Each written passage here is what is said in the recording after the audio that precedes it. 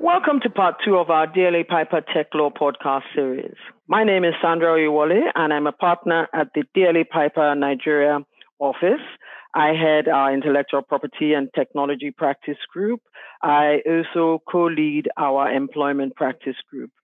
With me today is my good friend, Professor Yinka David West, a lecturer at the Lagos Business School, and it is an absolute delight to welcome her to this podcast. Welcome, Yinka, and please introduce yourself. Thank you for having me here today. My name is Yinka David West. I'm a professor of information systems at the Lagos Business School, where I also function as academic director. My interests were really fueled by my background in technology, where I have a passion to see digital technologies drive business and societal change, especially in emerging markets like ours, where we have unique and challenges and problems. And one focal area is in the area of financial services and using digital financial services to address financial inclusion. So it's nice to be here, Sandra. One of the other things that you spoke about was innovation and regulation. So I'm bringing the conversation back to that. The concerns with regulation are that they tend to stifle innovation. As beneficial as sandboxes are, one of our techpreneurs was expressing his own concerns about how the sandbox effectively gates any techpreneur that hasn't gone through the sandbox. As a lawyer, I mean, we are very, very big on laws, policies, and regulations because of the protective measures that they do bring, right? And the conversation about what is the case for regulation where innovation is concerned is something that I would love to have your own input on. So Sandra, that's a hard one because you find out that with regulation, it's really about proportionate regulation and there are trade-offs to be made on both sides. And the central bankers would tell you about stability, integrity, and protection, but the fintechs will come and tell you about, oh, my app can do everything and everything you want it to do. How do we balance it? I think regulation needs to be inclusive. It's not just about the regulatory statements and policies, it's also the process that we need to think about. How do we ensure that we are building an environment that caters to everyone? And the regulators need to learn that, the ecosystem actors have grown, right? Because typically they're used to working with entities like banks and insurance companies and securities companies that are very few in number. And then all of a sudden you have 200 people that you have to have oversight over. Do they have the capacity? Do they have the tools and the training to understand that? And regulators also need to just basically level the playing field because whether we like it or not, consumers will also make their own choices. And this is the balance of how we need to address regulation. And I was reading something in the press a couple of days ago about, the issue about when you think about remittances. Remittances cost a lot of money, especially in sub-Saharan African markets, right? It might cost $90 to move money from Lagos to Uganda. And that's a big cost that might also can be transferred to the family in Uganda that you're trying to support. How do we crash these costs? And this is where cryptocurrencies and Bitcoin and things like that address those problems. But from a regulatory perspective, we have it's prohibited in that sense. And consumers will do what works for them. So we also need to be proportionate in the sense where there's valuable contributions that some of these things bring. And the World Bank has a mandate to bring down the cost of remittances to about $5. How do we begin to address those things? So we need to solve problems, and the regulators also need to be on board that we need to solve problems. So when you think about, for example, just using that remittances as a use case, Nigeria and African markets currently receive a lot of diaspora remittances into the whole economic system. When those begin to reduce, especially with the loss of work and loss of jobs in COVID eras, we need to ensure that we can maximize what we're sending rather than having the banks and the corresponding banks that are doing all the transmissions and get the benefits. How do we ensure that those benefits get to the poor people? So from a regulation perspective, we need to be progressive. I think, in general. The market for fintech products are evolving and growing, and we need to adopt a test and learn approach because we don't have all the answers. And there are risks in some of these products and services. So we need to be a bit more open rather than prohibitive. And another thing that came out from the Cambridge study was the fact that, what do fintechs need from regulators? They need faster responses, right? Faster authorizations, because don't forget that in the world we live in today, time to market is important, right? If it takes you 1 year to get product approval, the market has changed. The whole innovation has died even before it could get to the market in that sense. And then we also need to think about regulatory forbearance, which is where the sandbox comes in. But then again, how do we ensure that whether it's a sandbox, whether it's forbearance or whatever, is applied equitably? So whether you go through a sandbox or you don't go through a sandbox, how do you ensure that you can get your product to market in a timely fashion in that sense? We've seen transformation over this period. How do we continue and reap the benefits of those transformations that we've adopted over this period in the whole process cycle of product approval in general? Because the market is willing to test, the producers are willing to develop, but when you don't have that regulatory approval, then we need to think about alternative approaches. And this is where we've also talked about, it's better to ask for forgiveness than to ask for permission. So, but then we want to also ensure that consumers are protected in the same way, because we have had some incidents in terms of pyramid schemes and things like that, but we want to ensure that consumers are protected. No, Yinka, I think one term that resonates is innovative regulation. We do definitely have good regulation. And what I'm also hoping is that, take for instance, the sandbox regulation. The Central Bank of Nigeria has called for comments, and I do sincerely hope that all that are affected by it will have sent in their comments, because that is also another way for regulators to ensure that the regulation is innovative. If they have the input from all the players, all the stakeholders, that can only help. And that allows for good regulation. And when you get it right, the entire industry benefits from it. When we're talking about regulation, I mean, one of the things that comes to mind has to be data protection. With the uptick in use of digital products and services, the gathering of data has only accelerated. I mean, in the health sector, the amount of data that is being collected right now because of COVID-19 is totally unprecedented.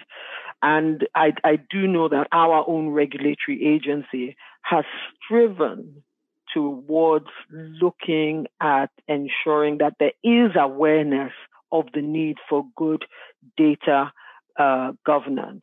Irrespective of what the regulation says, there is a need for good data governance practices, because it's not a question of if, but a matter of when, where cybersecurity issues are concerned.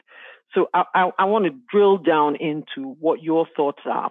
Where companies are concerned, what should they be focused on where cybersecurity is concerned? Yes, you have the regulations, you have the laws, you have the policies. What should you, as management, be concerned with? What should you be focused on where cybersecurity is concerned? Okay, so Sandra, let me backtrack a little bit. You see, in the good old days, IT was sort of limited to these geeky type of people, and it's your problem to go and solve. But now, IT is mainstream. And so it's a problem for the entire organization, not just for a few people within the organization. So having that mindset, first of all, and that digital mindset and that responsibility mindset started out actually when we started advocating IT governance, especially after the release of the SOX licensing, SOX regime framework and things like that earlier on. And this came out of certain practices that happened in the business place. But then again, self-regulation is something that we also need to promote, because we can't just be guided by the carrot and stick approach in that sense. So the Nigeria Data Protection Regulation is a good policy. right? It seeks to protect personally identifiable data and create that appetite for data governance in Nigerian businesses.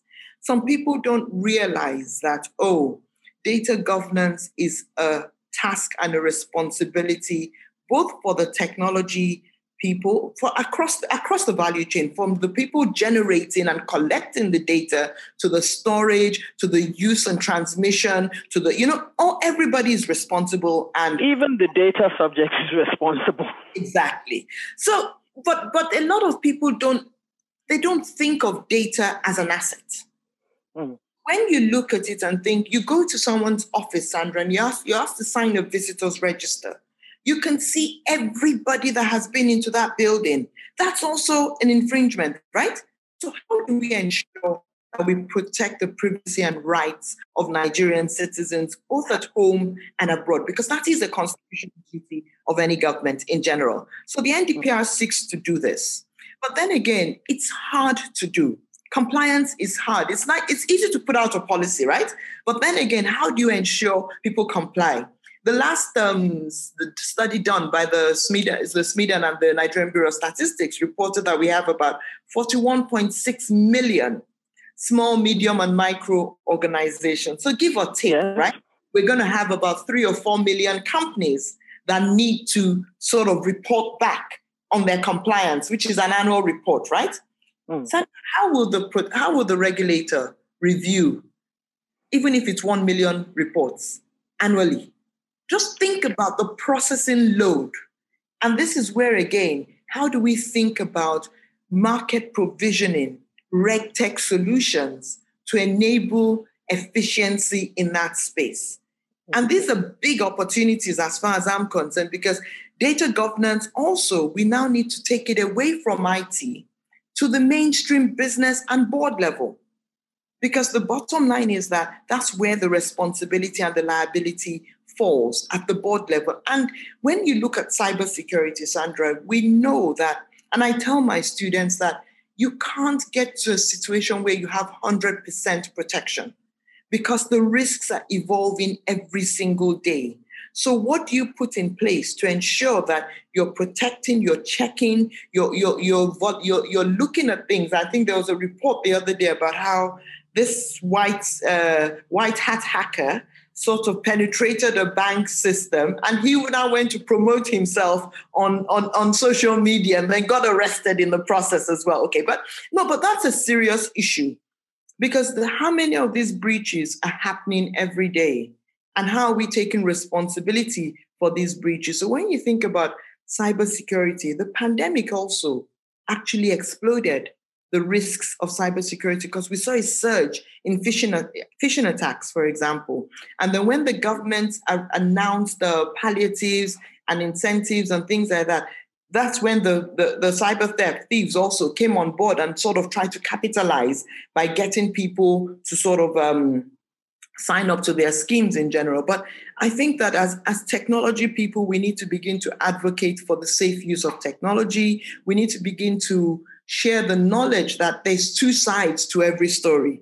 While the technology is good, but we also need to build that cyber awareness so people can protect their systems and their networks, because like the thief isn't coming through the door anymore. The thief is coming through the cable, or he's already in, either through some malware, some phishing scam, or something that's sitting on your computer that's also that's taking information from you. And once you connect your computer to any other network or any other computer, you're sort of propagating the vulnerability in that sense. So, but this also needs talent, Sandra, right? We have a data protection regulation. We have DPCOs that have to do the work every year and work with clients. Do we have the talent? We need to think about how do we begin to build programs in our local universities around information security, around data protection, around data security, because all those things complement and give business the confidence to be able to say, we can do it. And we know that it's not a milestone approach, it's an evolutionary approach. And we need to continually build those skills and those capabilities within the organization. So these business activities, we need to get our tertiary institutions working. We need to realize that the fourth industrial revolution is here. We're talking about interconnectedness, right? Your phone, your watch, your this, bring your own device. How do we cope with all these things? Because information is flying around everywhere. How do we ensure that we're compliant, people are using it responsibly and adhering to company policies in terms of data use and data exchange? No, absolutely, Yinka. I mean, the cybersecurity experts will tell you that the weakest link is the human being. So the point about the talent needing to be developed is absolutely critical. With COVID-19 and all of us moving to working from home, that just expanded the opportunity for the security breaches. So definitely the point of the C-level executives and boards focusing on this issue, it's a mindset issue, and it's a journey. It's not just filing your annual data audit report as required by the regulation. It's more than that. It's training your staff. It's making everyone understand that the issue of data protection is the business of everyone. I think that at this point, we've come to the end of this discussion.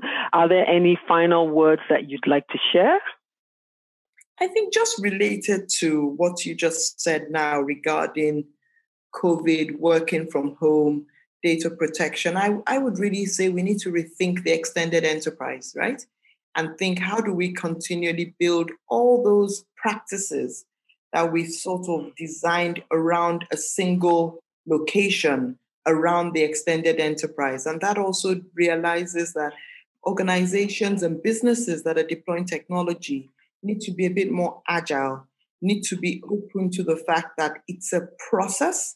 And it's not just about buying the solutions, but it's about building those digital capabilities within their organizations. And the digital leadership is required as well across the business. I'm an IT person, but I really would not want to be making IT decisions. I want the business to make the decisions and guide using the technology. We need to think about data governance a bit more and begin to create those rules, because right now the mantra is data is the new oil. But data is only the new oil when we can use it and use it for solving problems and addressing issues in business and society as well. And I always hamp on society because we only think about the business side. But again, even that societal development is also just as important. And when you think about education, for example, the education industry is one that also is creating new inequalities, because private schools can afford the whole go online. How about the public schools? How about, so how do we rethink education in a manner that we can be inclusive and it can be open to all in general? So in my own view, there's a lot to be done. There's a lot of conversations that we need to continue having. There's a lot of intersections between the regulator, the government actors, the private sector, the civil society, and the globe and the world in general. But it's about aggregating all these people together on a platform and continually drive change and drive development. So on that note, I will bring the conversation to an end and say thank you very much to Professor Yinka David West for joining us on this DLA Piper Tech Law podcast series. Thank you very much. Thank you. It's been a pleasure.